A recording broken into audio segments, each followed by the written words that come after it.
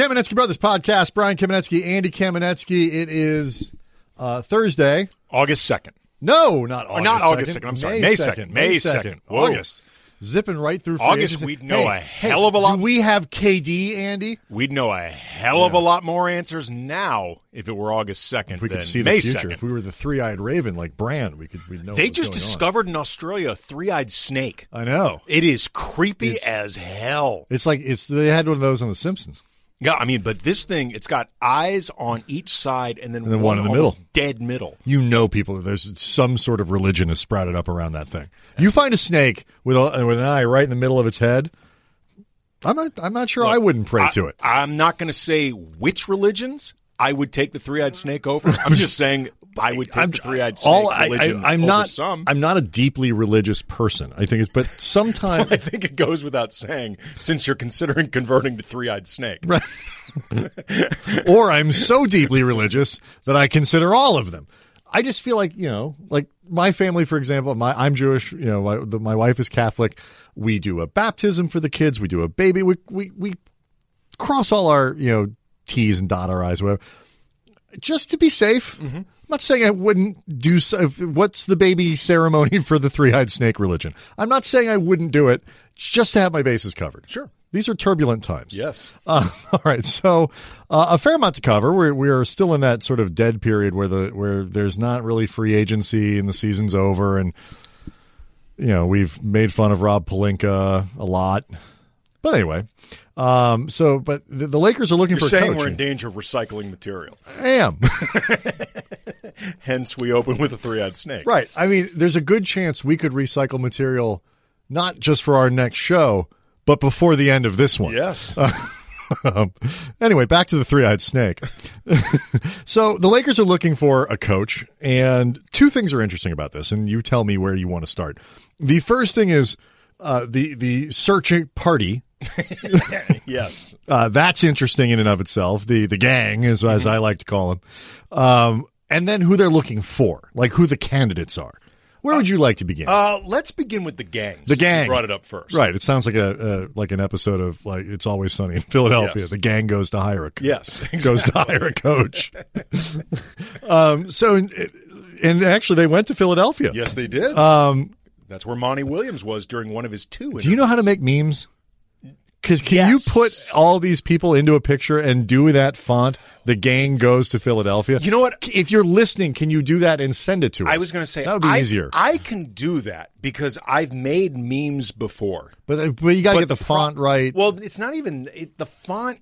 Yeah, but the biggest problem is finding either finding a photo that has all the principles together. No, you got to put them in. Yeah, that's where I'd get lost. Yeah, like I'm surprised nobody did that though. If you give me a pre-existing photo with all these people, I could make a fun meme out of that. Maybe we can just ask somebody we can tweet it out at Cam Brothers and see if somebody can do that for us. That's I find the most value in Twitter is stuff like that. So the gang goes to Philadelphia, and the gang now is Jeannie Buss. And this is the same gang that interviewed the other guys too, Jordan Howard and Ty Lue, no matter where they are. So it's Jeannie Buss and Rob Pelinka, who's El Jefe these days. Yes, he is. And Tim Harris, who runs the sort of the business Guapo. side. He's kind of the consigliere of the whole deal. Yes. Like, Tim does a lot of stuff. I don't know if he's a consigliere. I don't know. Wartime, or no? I'm just saying you're about. No, to you're get right. To No, who you're I right. think You're right. actually Might be is the consigliere. But Tim Harris is. He's in the room and he's happy about that. I don't know if he's the consigliere. Well, it depends how sexist you want to be about the whole thing. And Kurt Rambis, yes, who apparently is part of the front office brain trust seems to be now. Consolidating Power, and Linda Rambis, yes, who is Kurt Rambis's wife, and around the Lakers organization, it would be more accurate to call Kurt Linda Rambis's husband. Yes, because Linda has a lot more influence than Kurt does. Now, this is the Linda Rambis thing is interesting because there are a lot of fans who are like, WTF, when did this happen? And it should be noted, Jeannie Buss and Linda Rambis have been close friends for decades at this point. And Linda Rambis has always been a trusted confidant of Jeannie. And she is the, I don't know if it's president or manager of special events. And she has a title. She has a title that doesn't seem like she'd be in the room for hiring the coach. Right. Because it doesn't seem like it would make sense. Right. Exactly. So that part of it's not necessarily different, that Jeannie would rely on Linda Rambis for advice, for counsel, whatever it might be, feedback. What is unusual is but Jeannie was not 30 years ago when they were really good friends and Jeannie was doing what she was doing in the organization or whatever it was. She wasn't actually in charge of hiring and firing coaches, and she wasn't. So the level of input that theoretically Linda Rambis would have as part of this process, and we don't know exactly what it is. I like to think that Rob Pelinka's vote in terms of basketball ops matters more. Or that he's conducting the interview, that he's primarily the guy running the interview. The only thing is, I worry that it would take too long, a Rob Pelinka interview. It's just that Jeannie wasn't in charge of that stuff back then. So now if Linda is really an important part of making these significant basketball choices, it becomes something you go, oh, what is that? If she's just there as a representative of here's what we do in the organization, here's how we would use you in the community and all these other things, that's fine. I don't care. Sure. Then I go back to my problem with why is Kurt Rambis here? What does Kurt Rambis bring to the room that's going to be attractive to either a coach or a free agent? Here is the larger overarching issue with all of this, Brian. Yes. Is the idea that in a vacuum, Linda Rambis being in this room would be unconventional, I think, for most organizations, but it might not seem bizarre. Kurt Rambis being elevated seemingly and consolidating more power. He was brought in last year, hired by Magic as a senior. Hired by Magic? I believe by Magic.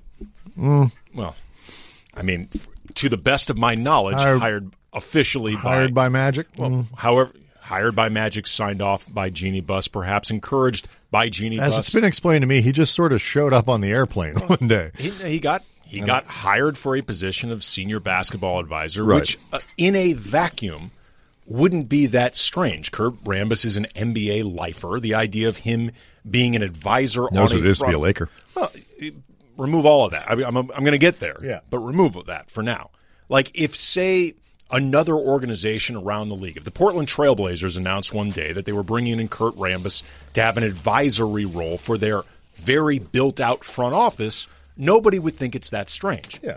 I mean, whether you expected it or not. They might not think it's smart, but it's Kurt Rambis is a basketball person. I think largely you would think it's a neutral. You wouldn't think of it positive or negatively. You largely would shrug.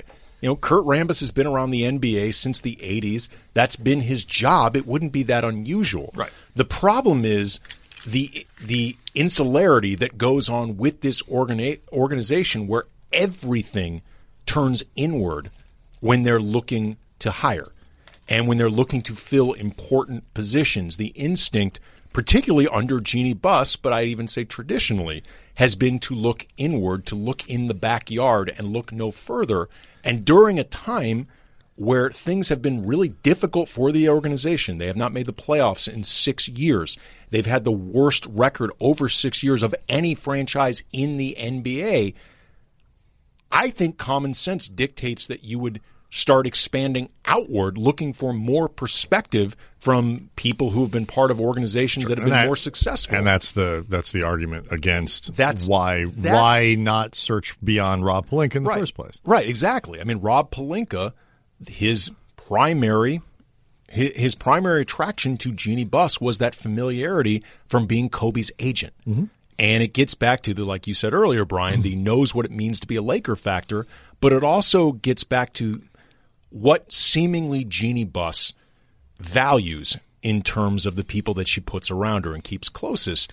And it's very obvious that she values trust and relationships built through a personal interaction versus expertise. And I think it's a mistake. I'm not going to argue with you. So this is... And it's a continuation, by the way, of something that you and I have been writing about for The Athletic. We cover the Lakers for The Athletic, begging them to stop doing this. And we're certainly not alone. Nobody around the league or who covers the league seems to get why they're doing it this way. So unless they're playing 5-dimensional chess that nobody else gets, right, it's pretty clearly a mistake. It's one of these deals where could Rob Pelinka be a great? Yes, he could be. It's not that he's automatically terrible. It's just that you are making no effort. You know, the Gerson, what's his name? Gerson Robles was just hired by Minnesota to be, he's Daryl Morey's second in command for a long time. Guys like that around the league, apparently didn't even call David Griffin. Like, you're not making an effort to find and give yourself access to the best names, the brightest candidates, whatever it might be around the league, and really use the leverage that the Lakers still have, which is the ability to go and pay people whatever you want, and hire people and do it, and throw buckets of money at people, then tell them, get them to come take your jobs. And so the process of this is really bad. But you're also turning it really quickly before you get to the next point. You're also turning down the opportunity to hurt other organizations. People. When you interview candidates from other organizations, you're essentially doing spy work. Yes. You're learning what is it that Houston does, what is it that Portland does. I mean, you're wasting the opportunity just to get intel on other teams. There's no question. The process is bad, and we've talked about it and we've written about it. The actual candidates that they're interviewing are fine. I don't have a problem. Like, if you look at the three main guys, and it's Juwan Howard, who is an assistant, not the lead assistant, but an assistant on the staff of Eric Spoelstra, has been there for 6 years, I believe, with Eric Spoelstra in Miami. It's Monty Williams. It's Ty Lue. Given who's available, and once you got past the Lakers fire Luke Walton and let's get Rick Carlisle, let's pry away, this guy, or Brad Stevens, or whoever. Once the standard, the Lakers are the Lakers, they can go get who they want thing passed. You look at the market, that's about, I like all three of those guys better than Mark Jackson. I like all of them better than Jason Kidd. Certainly. Mark Jackson, I think it's worth interviewing Mark Jackson, if for no other reason, just to you want to widen the net, I think, in terms of just your overall search, but also, too, it's worth it doing it just for appearances' sake. Yeah, that's fine. I don't have but if they say, you know what, we look at that and it's just that's not going to be what we want, I'm okay with that. Sure. Because I don't think he's a great candidate. Those three guys make sense based on who's available. Mm-hmm. That said, they're probably not going to hire Juwan Howard. That I wish they were in a position where they could, whether it's him, whether it's David Vanderpool, who was getting a lot of attention in Portland as an assistant, one of these guys who you could really do that search. I'm a big believer in finding the best talent, or who's the next Nick Nurse, or what next Nick. That's hard. They don't have the space for that. Like, this is like they don't. The learning curve for the coach next year needs to be super duper quick. And if you bring in Juwan Howard, I don't care how talented he is, first time as a head coach, there's going to be some adjustment period. They can't afford that next year. There's also too much pressure. There's too much pressure. There's too much chaos. Right. There's just too much. It's too much. And so I would cross him off the list for that. They should interview him twice, which they have, whatever. I would love for them to interview another couple assistants. That leaves Monty Williams and Ty Lue. Why you would hire Monty over Ty Lue, to me, is a mystery. If you compare them as tacticians, Ty Lue gets better grades than Monty Williams does. That's the general consensus. Yes. I mean, granted, Ty Lue generally had better rosters, because LeBron to work with, and less miss. And when Monty Williams had David West, Ty and Lue Chris inherited Paul, literally a championship caliber. Right. And when Monty had Chris Paul and David West, when he looked a lot smarter than when he didn't. But the general consensus is Ty Lue's a better tactical coach. It's been, to be fair to Monty Williams, it's been a while since we've seen what it looks like when he's the one in charge. Right. And what's crazy is, it was 2014, 2015, I think it was his last year. How different the league is now than just then. Exactly. Our friend Pete Zayas with Silver Screen and Roll, and you can find him on Twitter, Laker Film Guy, Laker Film Room, excuse me. He's done a lot of really good video breakdowns of Monty Williams' offense, Ty Lue's offense. And that's one of the points he actually brought up, is just how quickly things have changed in just 3 or 4 years from the last time Monty Williams was, in charge. I did a bunch of Q&As with guys who covered these three coaches. And one of the questions I asked John Reed, who now works in Jacksonville covering the Jaguars, but he covered basketball in New Orleans for 17 years. His basic thing was like the question about how would Williams be different. It's like he thinks he would be more flexible now, but it's a different league. You push pace differently. Your players are going to be different. And then, like a lot of guys, I think he's one of those guys like Luke Walton, who is, do you give him good players? If you give him good players that make sense with a scheme, he's probably going to be fine. And Monty Williams is also known for being terrific at building interpersonal relationships. That's his biggest strength. Right. And that would be probably the one place where he has maybe a little bit higher grade than Ty Lue. But Lue's the perception of Lue in that regard is also very, very well respected around the league as well. And more importantly, has a hit the ground running relationship with LeBron. And maybe Williams and LeBron have a relationship from Team USA and other places, but Ty Lue's coached him. He knows the deal. He knows the infrastructure. He knows LeBron's people. He knows all of that. And given that, and he wants the job, if they're not going to go and hire other people and they interview other people, or they're not waiting for X, Y, or Z candidate to become available, maybe they are. Or they're not waiting for a president of basketball operations who might want to make this decision himself. And maybe they are, but I don't think so. I don't get that impression. I don't know why they wouldn't just hire Ty, other than there's no rush because he's not going anywhere. I was going to say, and I don't mean this as a ding against Ty Lue. No, he's not a candidate for the other jobs, and Ty Lue wants to see what happens here first. Right. I mean, he's seemingly not a candidate for any other job, period, which isn't to say he's not a good coach. It just does not. There's only one other opening right now, and it's Phoenix. Right, but you never know what could end up opening up. There's talk that if the Sixers get eliminated in this round against the Raptors, that job becomes available. In which case it would probably go to Monty Williams. Could go to Monty Williams unless Monty Williams decides to go to Phoenix, who reportedly they're willing to just offer him the job. Yeah. It's his willingness to take it. But seemingly there's no rush to hire Ty Lue. And I wonder if optically the Lakers are trying to create the appearance that this isn't just a fait accompli perfunctory hire bringing in LeBron's guy. I don't know if necessarily the time it takes to hire matters. Well, in terms of that perception, if you hire Lue, perception. If you hire Lue, it's going to be seen as a LeBron, not a LeBron hire like LeBron said, go hire that guy, but a hire, LeBron-centric hire, a hire that is centered around LeBron James.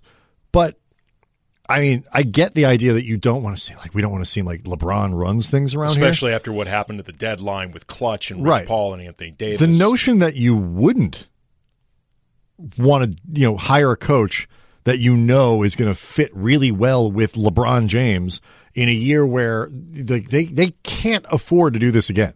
This year has to be better. And the idea that you wouldn't do that with Lue, I mean, I don't see why, if they're trying to avoid that criticism, I think it's unnecessary because it's the smart thing to do. The only thing I would say in terms of that, because I generally agree with you, I mean, the politics of this stuff matters. Sure. What you do want to avoid, though, if you're the Lakers, unless it is just practically speaking impossible, is if Ty Lue is not somebody you would otherwise hire. Right. If LeBron wasn't the coach, you may have to do it anyway. But if LeBron wasn't the coach, Freudian slip. Boy, that was a Freudian slip. If LeBron was not on this team, you may have to do it anyway. But it should give you pause. It should, because the Lakers. But that's true. But isn't that true of all coaches? Would we hire this guy if we didn't have star A, B, C, D, whatever? This guy fits with this player that we have. But it is. I get what you're saying. But there's a difference though between when the Lakers hired Mike D'Antoni. He fit Steve Nash stylistically beyond the relationship that they had. Sure. This is really about tailoring to LeBron on a more personal level than X and O. I mean, it is, although he tailored the offense to LeBron. Well, no, he more inherited an offense that was in some ways tailor-made for LeBron. Okay, I can see what you're saying. And he ran the offense. He ran the offense and a system that is the system that most people looked at it and said, right, is he the only coach somebody else who would do that? Of course. All I'm saying is if Ty Lue's if one of the big appeals to Ty Lue is he has this relationship with LeBron, fine. Because again, you got to be practical makes a lot of about sense. this. If that's reason A, B, C, D, and half of E, and you otherwise are like, I don't know if we'd bring this guy in, it's got to give you at least enough pause to consider, is this a good idea? Because they've got to stop the carousel. Yeah, that's true. I mean, you don't want to be hiring Ty Lue with the idea of, okay, in 3 years, we're going to be doing this again. Yes and no. I mean, I think I'm less worried about that because the next 3 years are far more critical than what happens in the 3 years after. Like, ideally, you want a guy who's going to transition out of LeBron and into the next guy and whatever. But it's not worth the premium has to be on this year, next year, the 3 years you have left with LeBron. And you worry about, geez, the optics of us having to change coaches again in 3 years. But you know what's worse? Hiring a guy that doesn't work with your star because you're worried about having to change coaches again in 3 years. Fine, you need to hire a coach that works with LeBron. I'm just saying, I'd like to think that the only coach out there that works with LeBron isn't Ty Lue. That's all I'm saying. No, it's not. And it probably isn't, but he's probably the easiest one to plug in and the lowest risk candidate that you can put there. For what it's worth. And he's probably a better coach than Monty Williams. For what it's worth, I'm not saying there's any reason to believe that the Lakers are only doing this because of LeBron. I'm just saying they need to make sure that this is somebody that they like otherwise, because especially when you consider that Ty Lue is about to turn 42, meaning he's young enough to, in theory, be the guy for the next decade, next 7 years. It would be nice if they're going into this thinking that's a possibility. Yeah, I would like to think that they are. And again, given the available candidates,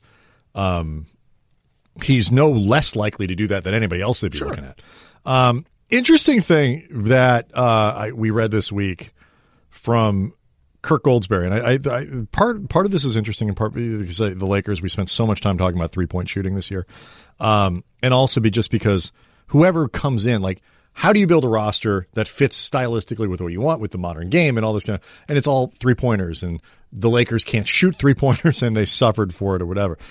He's got a book out that's really all about the explosion of 3-pointers in the NBA. It's called Sprawl Ball. And I was very excited. It got sent to me unexpectedly by the publisher. When you're done with it, I would like to read that. But he's got an article up on ESPN.com, I think, which is sort of an excerpt from Sprawl Ball. Mm-hmm. Just the headline is, the NBA is obsessed with three, so let's finally fix the thing. And in it, he proposes a bunch of different things around the 3-pointer and talks about it. There are a couple things that stuck out to me as kind of fascinating.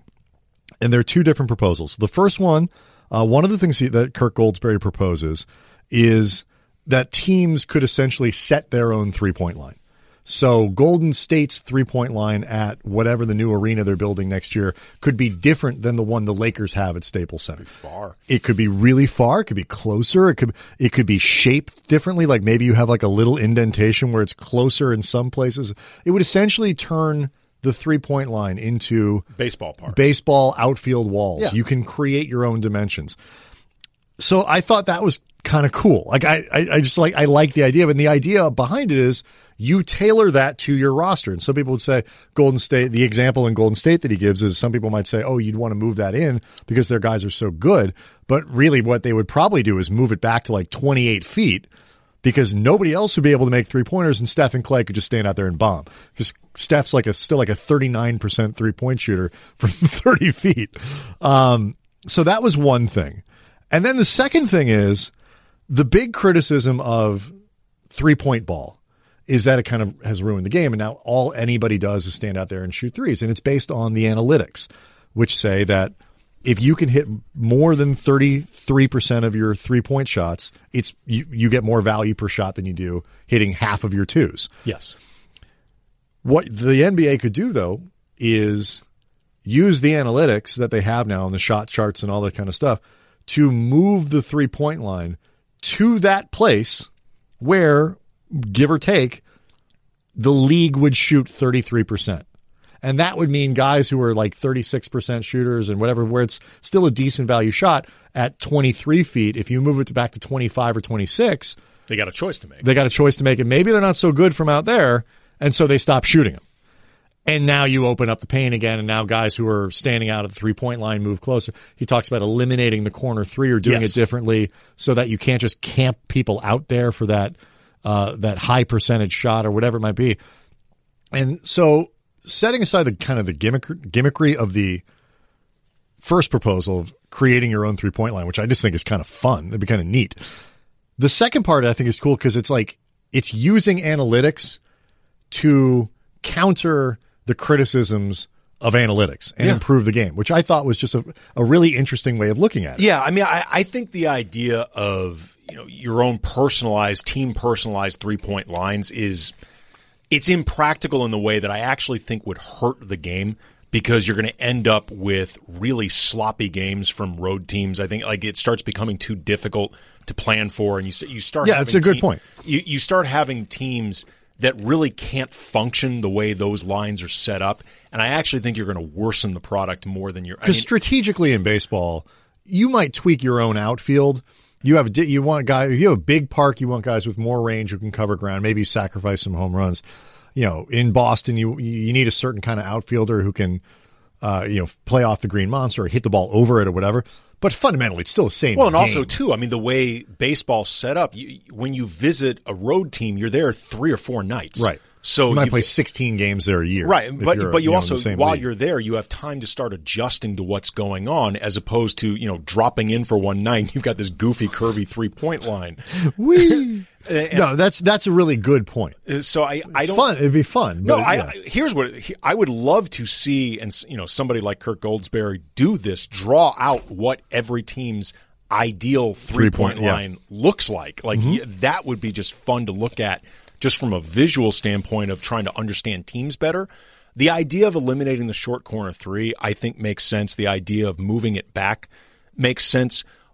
One thing, and I've not read all of Sprawl Ball. I'm looking forward to reading it. Again, I was very excited to get it. I haven't either. I just read the article. But the reason I'm saying this is I don't know if this comes up in somewhere in Kirk's book. For me personally, I don't think the increase in volume of 3-point shooting has hurt the aesthetics of the game as much as the specifically like spread pick and roll, or sometimes just sort of spread one guy at the top, not even getting a screen, which is essentially just iso ball with 4 guys camped. I think that's what really starts making things feel static and kind of a slog, because if you look at a team like the Golden State Warriors who bomb threes, they move the ball constantly. Oh, yeah, a ton. And what that's his actually point, though, really is fun to watch. You have more movement. The part of the reason you can camp 3 or 4 guys out, stand a guy in the corner, do whatever, is because a person who, guys who used to shoot 27% from 3 now shoot 37% from 3. But if that 37% shooter became a 31% shooter again, no question, then you got to do something. No, I get where you end up with more movement. Oh, sure, I get where that happens. I'm just saying that my goal would actually be more movement as opposed to necessarily less 3-point shooting. Well, we're sure, and I think that's what he's getting at too, and where I think the NBA, like that's the kind of reasonable proposal about rules changes that I think the NBA actually would consider. Yeah. Because, it's baseball's trying to figure this out. Like, what do we do about the shift? What do we do about, this or that or whatever? And basketball, one of the things I love about basketball, and Goldsberry goes through this as well in the article, and just this litany of rules changes, whether it's the Mikan rule, you widen the paint, you hand checking rules, move the 3-pointer, invent the 3-pointer, move the 3-pointer back. It was all of this stuff. Like the NBA, one of the things I think is great about it is how willing they are to tinker with their rules. Mm-hmm. And the amount of changes that have come in the NBA compared to something like baseball, where they are sort of petrified at anything. Like, remember how people freaked out in baseball about like the intentional walk, just saying go.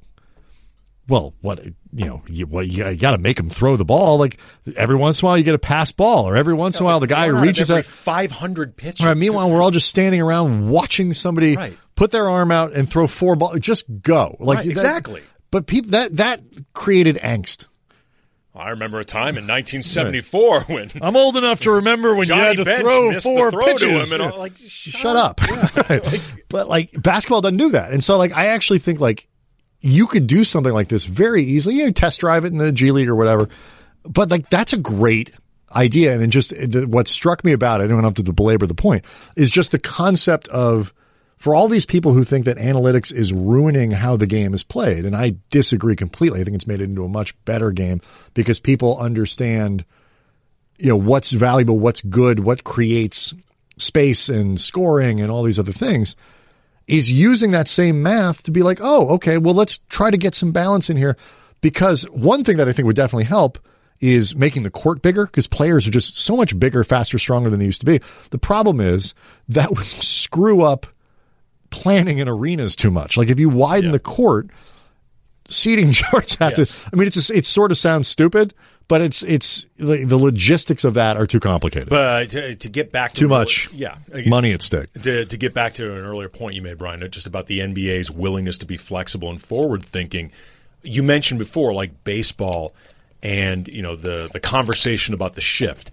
What's always the way this conversation is framed? Do you eliminate the shift or not? Right. It's just keep it, eliminate it. Like keep it or it dies. Like one or the other. There's no, okay, let's tweak it.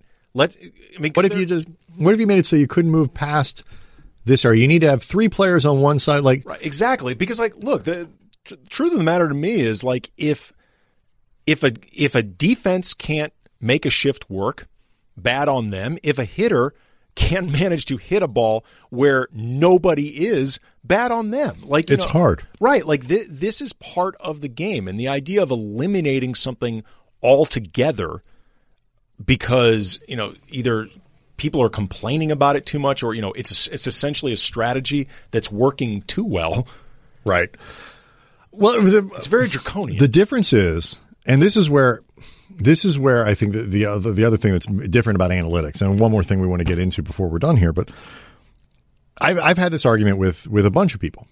Analytics have made basketball better because they have exposed things that are, I think, more fun, that running is good and the kind of shots that are more efficient and more likely to go in, and 3-point shooting and attacking the basket and all this kind of stuff that have, I think, improved the game. It's more fun to watch. I don't care what people say. Basketball is more a better aesthetic game now than it was in the 90s.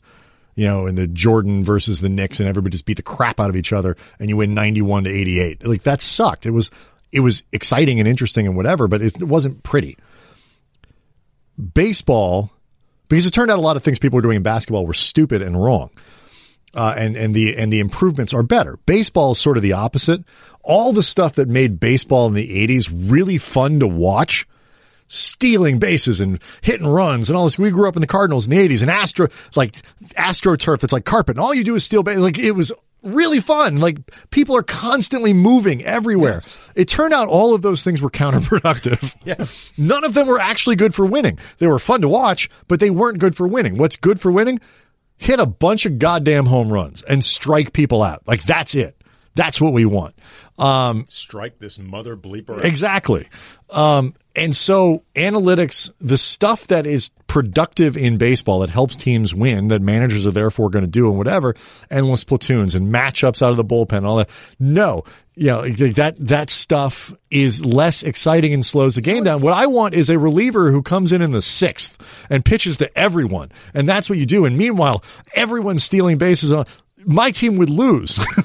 But I would enjoy watching it more. It's like a lot of things in life. The things that are necessary and would, solve a problem most effectively are the least fun. Often. I mean, often. Think about, often. the personal relationships you have and the issues that come up in personal relationships with your wife, husband, family, work, whatever. Usually the best solution would be the most direct and blunt and, just focused on efficiency solution. Yeah, it's what is it, like the Occam's razor thing? Like right. the most plausible answer is the likely one or whatever. Right. Except usually that's the least fun, and that can be often the least enjoyable tact. Exactly. It's why we don't do any of that in sports talk radio. Exactly. But my only defense, it's sort of a defense of baseball in the sense of analytics hurt baseball in ways that it helps other sports. Helps football. Hockey's become a better sport because people understand this stuff better. Basketball, definitely. Baseball has actually been made worse. And I don't know how you fix that without encouraging people, making people do things that are counterproductive to winning. Right. Last thing before we go, super fascinating weekend we had last week in entertainment, Avengers and Game of Thrones. Yes. I actually managed to see both. We took the kids to Avengers on Sunday, and then Sunday night I watched the Battle of Winterfell along with, 17.5 million of my fellow humans. Mm-hmm. These were two, and like, you can't be on the internet kind of things until you've watched them if you're concerned about spoiler type events. There aren't many of those. Have to go off the grid. And I did. And thankfully there was no Sunday night NBA game, because my routine when I'm watching these playoff games is to hop on Twitter, watch the stuff, but I can't because it's mixed in with Game of Thrones stuff. So I haven't been able to do that. We don't get a lot of those anymore. These sort of very communal event movies, very communal event television that have a kind of a wide enough crossover that it really is the event that people are talking about. You don't get it in television just because there's so much content out there. It's really hard for everyone to land on one thing, and you don't get it in movie theaters because the communal experience of going to the theaters in the first place has begun to evaporate. Right. You need in part because of the increased content that's on television, but also to the increased delivery services. And you need, it almost requires a 22 movie series that is coming essentially not to an end, but kind of this part of it is coming to an end. Like, if there were only 3 Avengers movies, if it was one of the Captain Americas plus Infinity War plus this, you're not getting if it's the Christopher Nolan Batman series. Right, you're not getting the same you're not getting the same kind of response. This is going on since 2008. Yeah, and isn't that when the first Iron Man came out? Yeah, Iron Man came out in 2008. And I mean, what's happened with this in terms of the universe building, that now you're seeing other you're seeing other franchises look to do, whether you're talking about with Star Wars or like the Fast and the Furious spinoff with Hobbs and Shaw, which I'm going to go see. Oh my God, that looks amazing! I'm going to see that movie. And I think we should binge watch the other ones on the way. I don't need to binge watch them. Maybe I should binge watch them on the way. You maybe should. I'm good. They're Brian. all up here. Brian, I've got Fast and the Furious pretty well covered. Yeah, that's true. That's been my jam for a while. But the Sir, were you texting and driving? No, I was just thinking about the Fast and the Furious in my brain. The impetus and the environment for something like Marvel, and it doesn't exist on a lot of levels. Whether you're talking about the content that's being made, although ironically, it's shaped the content that's being made. Like, no question. I mean, like, we've seen right now, especially like over the last 10 years, the last 5 years, just how much the Marvelization effect, the reliance on franchises, the creation of franchises, property, sure, and it affects what gets made now. It affects what gets released when. It big studio budgets, all that. Right. Kind of stuff. It affects. There are fewer movies that are getting made. Period. I mean, it's an interesting time in that the Marvel movies themselves, I think by and large. I like some more than others. Yeah, but they're very few of them are very few of them are just pure crap. No, they're well done. But the actual effect on the industry, I don't know if it's that good. Yeah, and the other part that I think is kind of I mean that's an argument that I get a sort of, I understand the it's so tied into also too, like what they're making now on TV and what the movie style, the Game of Thrones, the Battle of Winterfell episode is essentially a 80-minute movie. Yes. And they're going to be making 3 more of those, I think, before the end of this. I think the last 3 are all like around that length of 100 minutes or 120 minutes or something like that. The final 3 Game of Thrones. You see now limited series where they make 6 episodes of something, which is essentially like making a 6-hour movie, a 2-part movie or whatever it might be. Like the availability of storytelling in that way is no longer confined to theaters, and it's you're no longer obligated to kind of play that either or. I got to make a 2.5-hour movie, or I have to make a 14 episode series or 20 episode series that needs to be able to run for 5 years. Now if you can sell a great concept to TNT, they want the limited series of 6 episodes or whatever that, and it's self-contained and it never appears again. And so that's just different. I don't think it's worse for movies and the sort of concept of making movies and what the gets concept into of making movies, the concept what of gets into a experiencing theater, movies. going together, and all that kind of stuff. I'm not necessarily sure it's bad for sort of the creation of good entertainment. It's got upsides and downsides, but it's different. Yeah, It opens opportunities in some places and shortens them in others. My God, I mean, there's so many venues now for content. There's so many different places now looking for original content. That, I mean, in that sense, it's been really great for the opportunities for people looking to make stuff like that. The way it affects storytelling, though, I think is interesting, just in the sense that these. These type of stories that are set up in chapters, or if you're looking at intellectual property and looking to set it up as a type of universe and create a universe out of it, like we've seen this with Marvel at times. I think we've definitely seen it with like The Walking Dead. There can be a lot of setup, and there can be a lot that feels like when the end comes of this particular installment, it can feel like a stall. Like there's a lot of setup. There's a lot of hurry up and wait. There is. Like I've found, for example, with the Marvel movies, the ones that I like the most have been in no particular order: the first Iron Man, Black Panther, Thor Ragnarok, the Ant-Man movies, and the commonality in all of those is that they're self-contained. They are. I mean, sort of. I mean, they all have something to do with. They all have something to do with the others, but they're pretty self. The Avengers movies, the Captain America, the Civil War, Captain America. Right. Civil. There's a lot more setup. There's a lot more time spent just getting everybody on. And there was to agree. There was, and it's funny. Like I saw, obviously, and this is the other thing. I want to have a quick discussion about before we're done. Like there was something about the reaction to these movies too. Like, I would say for a gigantic movie like it is, with incredible expectations and so much hype, the reviews and the response, both sort of critically and from viewers for Endgame, has been really good. Yes. Much better than you would expect, because you almost expect some people just to bitch for the sake of it. And they will. They people have. complain before they even saw the movie. Right. It's funny because like a lot of what people like about the movie is the fan payoff. It's that the first hour and a half, 2 hours really isn't an action movie. It's a bit of a heist movie. It's a lot of character stuff and whatever. I took my kids to the movie. My 9-year-old was into it pretty much from the beginning. I think could follow along. My 6, almost 7-year-old was starting to actually leaned over to me at one point and said, "When does the fun stuff happen?"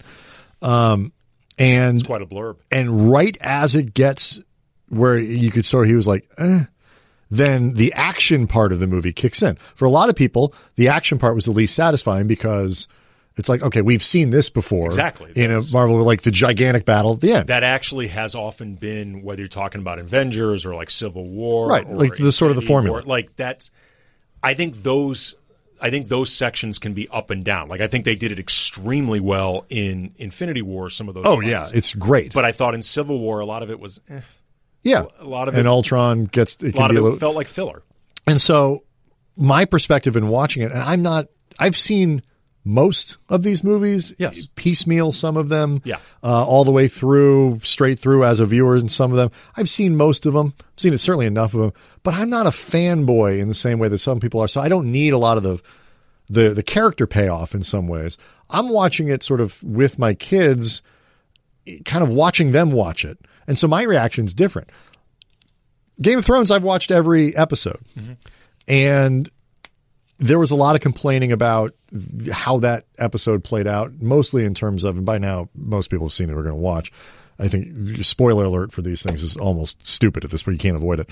Like there just wasn't enough death. Like too many characters. Our friend Jeff Katz complained about this. Like they really did cop out. Like nobody important died in ways that were a cop out, not because you worry they can't kill off somebody, but like it was ridiculous that none of them died. Like 9 people lived through this battle, and 8 of them were people we care about. But that said, what I think is really funny about it is 17.5 million people watched that. How much money did Endgame make in its opening weekend? Domestic? Yeah. 350. 350, and then it's on track to make like over $1 billion It already has made over $1 billion. Oh, there you go. 1.2 worldwide. Okay. Like by opening weekend. Whether you're talking Game of Thrones or that, all of those people aren't on Twitter. And I think what's funny about like our reaction to these things, and it's the same thing with NBA Twitter when we watch it. I think we forget. Same thing with politics. Yeah, political Twitter, absolutely. You know, the Democratic primary, like we forget most people aren't sitting on Twitter granularly breaking down their enthusiasm for Bernie versus Elizabeth Warren, just or reading fake Facebook news. Whatever they're doing. I'm not saying I approve of their information. Maybe they should. I'm kidding. But it's the same thing. No, and we work in this business, so we sit in these things and we feel like, how could they do this and why didn't they pay off that? And we forget that the most of the world, for as many Marvel fanboys as there are, and Reddit chat boards and people on Twitter and Facebook and this and that, most people don't live in that world. Or if they do, they're still willing to go, it's a movie. Or Game of Thrones, like me. I've watched every episode. I love the show. I think it's great. I can still look at it and go, all right, you know, that was a really entertaining, if completely ridiculous episode of television. I wish they'd done this differently, but I still like it. There's that tendency now to want to just destroy all of it because, I don't know, it becomes too precious or whatever it is that I think we assume that everybody else is doing the same thing. I just think it's tribal. I mean, like as far as what you're talking about in terms of the social media reaction to it and the way people engage this content on social media, I mean, my God, we've seen this and it's pretty ugly at times. Social media is a tribal venue. Oh, like yeah. It is a tribal atmosphere. And, you know, we also too, it's created this atmosphere where everybody has the ability to put an opinion out there, and then there's a currency on the reaction to that opinion, and then the reaction to the reaction. And it happens so fast. Right. And then things become viral that become, you know, the opinion that you need to react to, or the point in, say, Game of Thrones, something that happened in an episode that people don't like. You know, like, for example, how dark the literal It really dark, was. It was very dark. Right. Like literally dark. Right. But I'm just saying, like, that becomes this big talking point that everybody feels like they have to comment on, even if their comment is stop complaining that it's too dark. And if it's the other part of, I think, this phenomenon that is interesting, and it happens in sports, it happens everywhere. It's if something is not perfect, it's terrible. Yeah. If, you know, it's too, you know, like Game of Thrones, yeah, I can pick apart some things in that episode. But the battle episodes to me have always been the least interesting. The spectacle episodes, the dragon episodes. I'm actually kind of excited that a lot of these people lived in that they killed off the Night King. You know that by now. I'm sorry. That, you know, because now it allows the Night King, to me, was always sort of uninteresting because he was the least nuanced character. He's just, the Night doesn't talk to him. He's just going to come conquer humanity, and that's the end of it. And if he wins, humanity dies. That's not very interesting. It's important, but it's not interesting. The people and the politics of the show are always what's been. Now the people can get back to arguing and fighting each other and seeing who's going to end up on the Iron Throne at the end. That to me has always been what's been interesting. So I'm okay with the fact that some of these things didn't work out in a realistic way because it allows more people to now get to the stuff that I like. It requires some suspension of disbelief and a willingness to say 80% of this is good. So I'm going to be satisfied that I liked 80% of this hour and a half of my life, and I liked the Avengers. It wasn't perfect, but like that doesn't work anymore. Like you're not allowed to have. It's very binary, and it's weird and frustrating and stupid. Well, I mean, this also though this stuff, you know, these things that we now communally are attracted to, they take up a lot of our like energy and our focus, and you know, people feel strongly about them because in this particular case with Game of Thrones or Marvel, they're one of the few things that, like we said at the beginning, people still, there's that much commonality of interest. Where you can say to someone... Most things don't have enough fandom or enough people paying attention that there are that many people you can argue about. Right, even like how many people watched the last episode of MASH? I'll look it up real quick and we'll go. Yeah, I got to get going. Watched the last episode. It's a gajillion. Something like 100 million people, I think. And so that just tells you how much television has changed. Like, Game of Thrones is about as communal. This episode of Game of Thrones is about as communal. Probably 20 million will watch the last one. That's nothing compared to how many people watch these other things. The MASH. 106 million people. I knew it was something like that. It was insane. Yeah. So anyway, it was a really fascinating weekend in pop culture. We will come back when the Lakers do something. Don't know what it is yet. Probably hire Ty Lue. Draft's coming. See everyone then. Bye.